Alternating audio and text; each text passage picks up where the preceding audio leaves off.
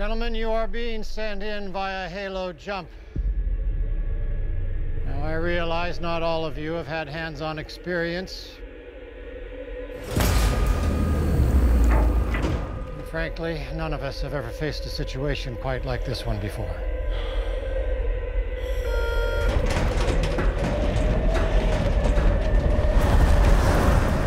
But I would not be asking any one of you to take this leap if I did not have complete faith in your ability to succeed.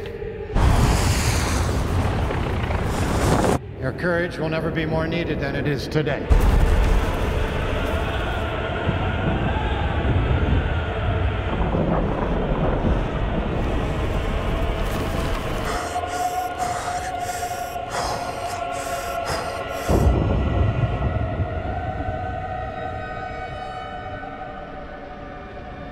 Hey everybody, welcome back to the Lucky Dog Podcast. This is your host, Elias Roush. This podcast is sponsored by EliasRoushMedia.com.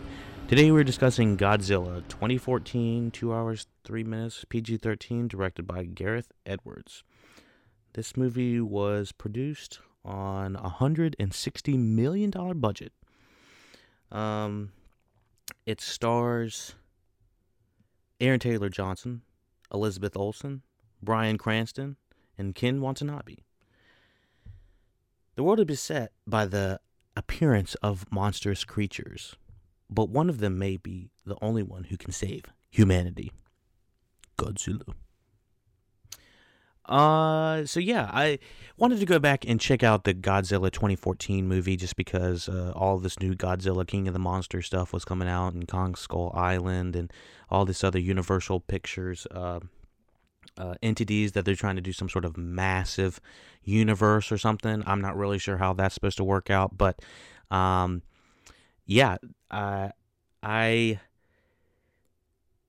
watched it. I liked it, but there's some problems. Of course, it can't be a perfect movie. I'll say off the top of my head, I gave it a 7 out of 10. Unfortunately, IMDb has it at a 6 out of 10. 6.4 out of 10. People aren't feeling it that much, and I kind of understand why, but I also want to maybe dive deeper into why people weren't feeling it so much. So it's considered an action-adventure sci-fi thriller, which I would maybe classify it more of as a sci-fi drama, because there are some thrilling aspects to it, but overall, you're going for this movie, you think you're going for this for Godzilla. Really, you're going for the character beats between the main characters of Joe Brody, played by Bryan Cranston, and Ford Brody, which is Aaron Taylor Johnson, his son. And so it's very much taking on, I would say, a quote-unquote realistic take of having this type of monster living in our world. And I feel like, unlike some of these other monster movies that come out, even in the realm of Pacific Rim, maybe Pacific Rim's the closest we've gotten to the realistic, if you want to, or at least the first one, that this really feels like we're hopeless in this movie. In most of the Godzilla movies, you know, the humans are trying to interact with the Godzilla creature or other monsters. In this movie, it very much feels like we're part of a disaster film. It feels like one of those San Andreas level. So the biggest problem in Godzilla 2014 is it looks good, sounds good, acted phenomenally, but there's a certain level of fun you want to have in a Godzilla movie, and I feel like this movie is so heavy, so serious, and so dramatic that it takes away from the fun you want to have with the Godzilla movies when you want to go see them. Yes, they are based off of kind of a disaster-esque movies or history that is based off, I think the original Godzilla was supposed to be, the Japanese people reacting to the Hiroshima bomb, and it's supposed to be, Godzilla's sort of supposed to be kind of a representation of that disaster, and it's kind of evolved over that from what my understanding is. But we don't want to take it that seriously. We don't want to watch a war film when we're watching Godzilla. We want to watch monsters fight. And so when I was watching this, I was like, this has got to be one of the best looking films I've seen in a very long time. For 2014, the special effects blow my mind. I think it was Legendary Pictures that are part of the team on that. But I like the way Legendary has their... I like the color palette they put on Legendary stuff. It's kind of this grayish, sleek, gunmetal look. And so when the colors pop on screen, they really pop. And I think Pacific Rim might have been a Legendary picture as well. But anyways,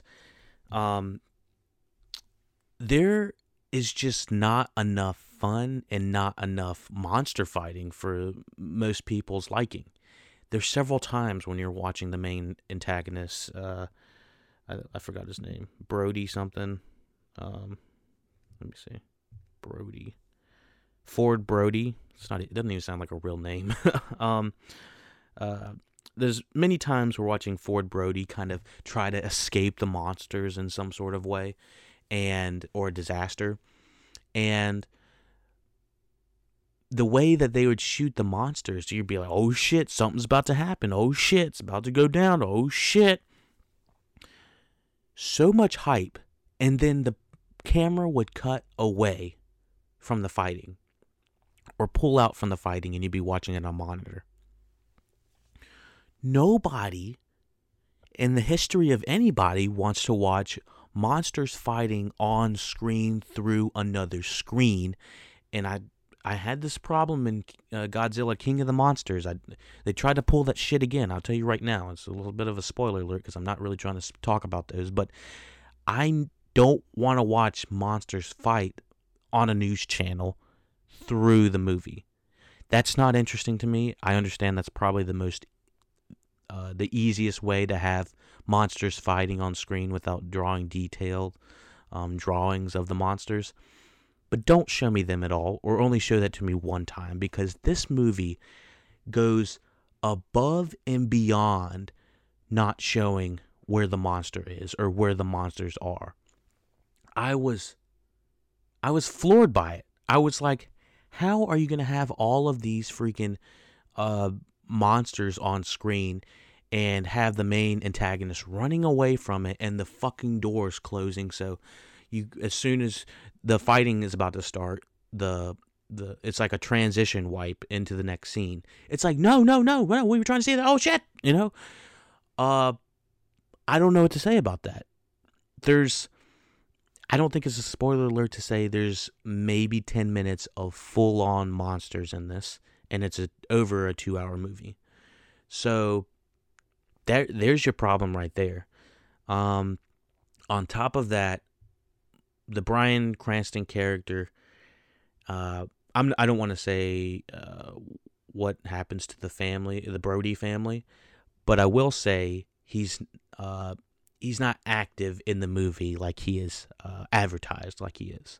This is very much a Aaron Taylor Johnson, Elizabeth Olsen flick, and barely Elizabeth Olsen's in it, but it's very much all on the character of Ford Brody. And the character of Ford Brody, he kind of has the Tessa Thompson problem that Men in Black did in International, and he is dry. He is a boring guy that doesn't like to talk that much, and he's not that charismatic in this. I like Aaron Taylor Johnson in the majority of things he's in. I loved him in Kick-Ass. He was okay in Godzilla, and he was also in Avengers as well. I think he was he's in the Marvel series. So and he has plenty of credentials behind him. So he's a pretty good actor is what I would say. But if you give him nothing to do and nothing to say, nothing interesting, then it just kind of falls flat. Let's see, anyone else? Ken Watanabe, he's amazing in pretty much anything he's in, and so he's very much like a character actor in the way he pretty much plays the same guy every time. Bryan Cranston, he of course he's not a bad actor. I just want more of him. Let me see. And Sally Hawkins, she's completely wasted, and I would just say in all of the Godzilla movies that she's in, wasted. uh, and it appears that there's some of the same characters. I don't remember a lot of these characters from the Godzilla 2014 movie, but a lot of them do carry over into the Godzilla King of the Monsters movie 2019. So in 5 years, they were still unable to bring a more compelling Godzilla movie, unfortunately. And I wouldn't rate this Godzilla 2014 over the 2019 version, which is surprising considering the trailers make the King of the Monsters look bad fucking ass. But oh boy. So yeah, let me talk about the synopsis real quick. Joe Brody, the main protagonist in this, has something happen to his to a loved one, and he just cannot get over what happened to this loved one. And his son, Ford Brody, is going to help him find out what happened to his spouse. And the whole first third of this movie is them trying to figure out what's going on with that. And the last two halves of the movie, I would say, I'm saying last two thirds of the movie are very much the repercussions of what they find. And yeah, you know what they find. The thing is, there's not enough character development between the Joe Brody and Ford Brody characters. And because they're so dry and so serious the whole time, there's no levity, there's no one cracking jokes at all really in this. Not that we need jokes during this, we just need to let the steam out just a little bit so that it's not so tense the entire time. I think the direction in this is excellent. Max Borstein and David Cullum on the story and screenplay do a pretty excellent job. Frank Darabont was also on here as well. Uncredited additional writing, and so was David S. Goyer. That was I believe he was the writer on the Dark Knight trilogy. So yeah, we have some very high-profile guys working on here. Max Borstein is a writer and producer known for the Godzilla 2014 and 2019 and Kong Skull Island. And David Cullum is a writer on the new Wonder Woman 2020 movie, in addition to the Jean-Claude Van Johnson. It looks like a miniseries. But yeah, so also he was a writer. Dave Cullum was a writer on the screenplay for The Expendables. So yeah, I think there's a lot of technical things that go into this movie that make it good. It's just the fact that it's not that much fun in congruency with we don't see our main character, Godzilla, not nearly enough. But other than that, looks great, sounds great, pacing's just a little bit off. I heard that this movie had a lot of studio tampering, and I hear that Gareth Edwards is one of those amazing directors that lets the studio kind of do what they want with his movie. What I heard is something similar happened to Rogue One, and apparently this guy just directs amazing movies and then has the studio come in and fuck it up a little bit, so he gets the blame. So I don't want to really put the blame on anybody. I just feel like there's a little bit of studio tampering in this, and yeah, just let the man work. Let the man work and give us more Godzilla, damn it. I don't want to watch it through a screen. So yeah, let me hop into spoilers right now for Godzilla 2014. Okay, so we were talking about Godzilla 2014 spoilers as of right now. So, Aaron, we know Mrs. Brody, Bryan Cranston's wife in the movie, dies because of what Bryan Cranston had to do. He had to shut the door, otherwise everyone would get, radiation or something crazy. I don't remember exactly what it was, but that was a really hard scene to watch, and you really feel for him and these two great performances.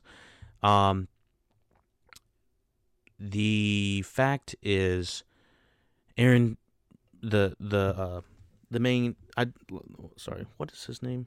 Ford Brody, the young buck, his son. Yeah, he's uninteresting as a character. Like I said, he's just so dry, and he's so serious, and we don't really get an overall full character development with what he has to go through. Yes, he has to go through finding he has to go through basically a world-ending disaster to get back to his family and save a few people along the way.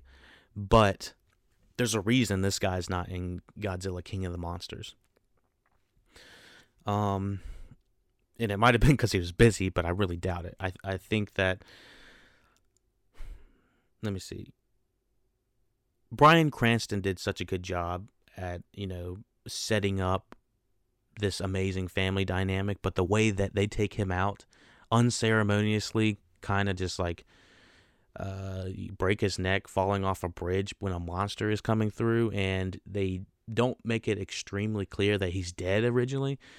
It's just like, what? This guy just died casually off screen, sort of?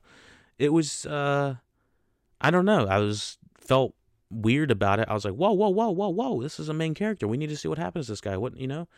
And I don't know. There's just a lot going on with that. And we're somewhere between, there's too much talking in this movie about what we need to do, which does need to happen in a movie, but there's not enough action of doing stuff, So there's a lot of, hey, we need to do this, but there's not so much of, hey, we've already done this type stuff. We've already tried to conquer the monsters. We've already tried to do this. We've already tried to do that, So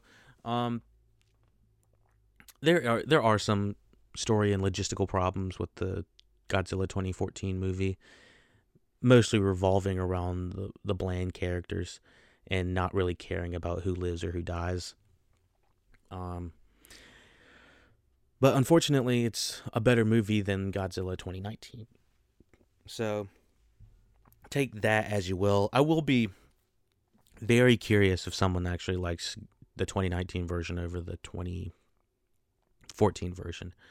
And I sort of already said it, this is all supposed to be one universe under, it's supposed to be Godzilla 2014, it's supposed to be King Kong is supposed to be part of this universe, and Godzilla 2019, the monsters and that are supposed to be in it. And like I said, all the monster design in all of these movies look phenomenal. I don't have a problem with the technicals, the graphics, all of that. I think they all look amazing, and the 2014 Godzilla movie really is the weight for that, So yeah. I think that's about it. I pretty much covered Godzilla 2014, and if we got anything else, I might add it in the show notes. If we want to check out the Godzilla 2019 movie, I'll add that in the show notes. And if I ever get around to doing Kong Skull Island, which I did see that, I just was not enthralled with it, but I might actually like it a little bit more now that I kind of understand the universe. So maybe let's check it out. All right. Thank you for checking out the Lucky Dog Podcast. Please check us out at the Lucky Dog Podcast at gmail.com. Be sure to rate, share, subscribe. That's how we grow. That's how we get better. That's how we understand what we're looking for. Twitter at Lucky Dog Podcast. Facebook group link is below. Twitch.tv/Lucky Dog Podcast. Instagram is instagram.com/The Lucky Dog Podcast.